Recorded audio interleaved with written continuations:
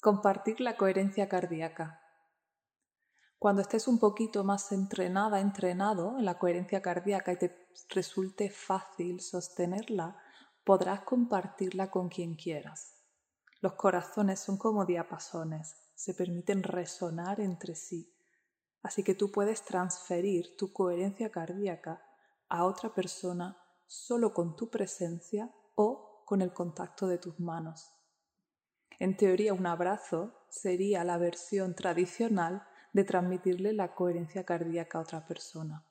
¿Qué es al fin y al cabo un abrazo? Es conectar tu corazón amoroso al corazón de la otra persona. Y en teoría, un abrazo debería durar lo suficiente para poder transmitir esa coherencia. En teoría, debería durar hasta que la otra persona suspira, hasta que la otra persona entra en relajación. Cuando hay un suspiro indica que ha habido un cambio en el sistema nervioso, que se ha tenido que ajustar la respiración para poder pasar al parasimpático. Pero hay una manera más sencilla si alguno de nuestros familiares en algún momento está pasando por una mala racha. Incluso puede servir en un momento de ansiedad o un momento de gran malestar. Le puedes pedir a esa persona que se tumbe o que se siente en una silla. Y tú te vas a colocar en su lado izquierdo. Es importante que tú sí puedas tener más o menos una postura erguida para que te sea más fácil entrar a ti en la coherencia cardíaca. No le tienes que contar el ejercicio, no le tienes que contar nada, simplemente tú vas a entrar en coherencia cardíaca a través del ejercicio que ya conoces y simplemente hacerlo a su lado. Mientras toca su corazón, ya va a ser suficiente para que esa persona entre también en coherencia cardíaca. Así que le vas a pedir que se tumbe o se siente, te vas a colocar en su lado izquierdo, vas a poner tu mano izquierda a la altura de su corazón y tu mano derecha por la espalda a la altura del corazón. Estás sosteniendo a la persona por el pecho y por la espalda. Suavemente, no hace falta apretar.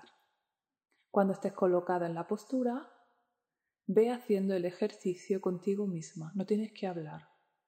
Simplemente ve siguiendo los pasos que ya conoces, postura, respiración, sentir el calor ahora en el corazón de la otra persona.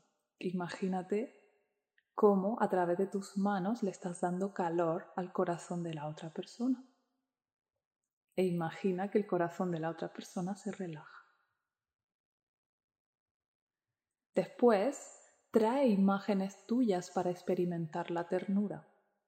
Cuanto más en profundidad puedas experimentar la ternura, mejor le vas a transferir la coherencia cardíaca a la otra persona. Así que trata de concentrarte en sentir tu propia ternura. Al cabo de un ratito, puedes pasar a la gratitud. Y lo mismo, trata de entrar en la gratitud lo más profundamente posible.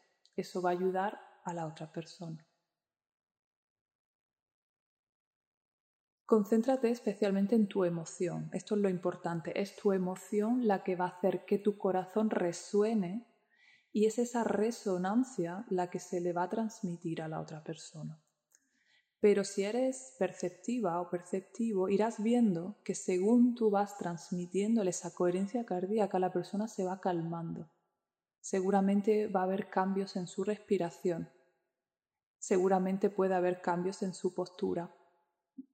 Así que simplemente permanece observando a esa persona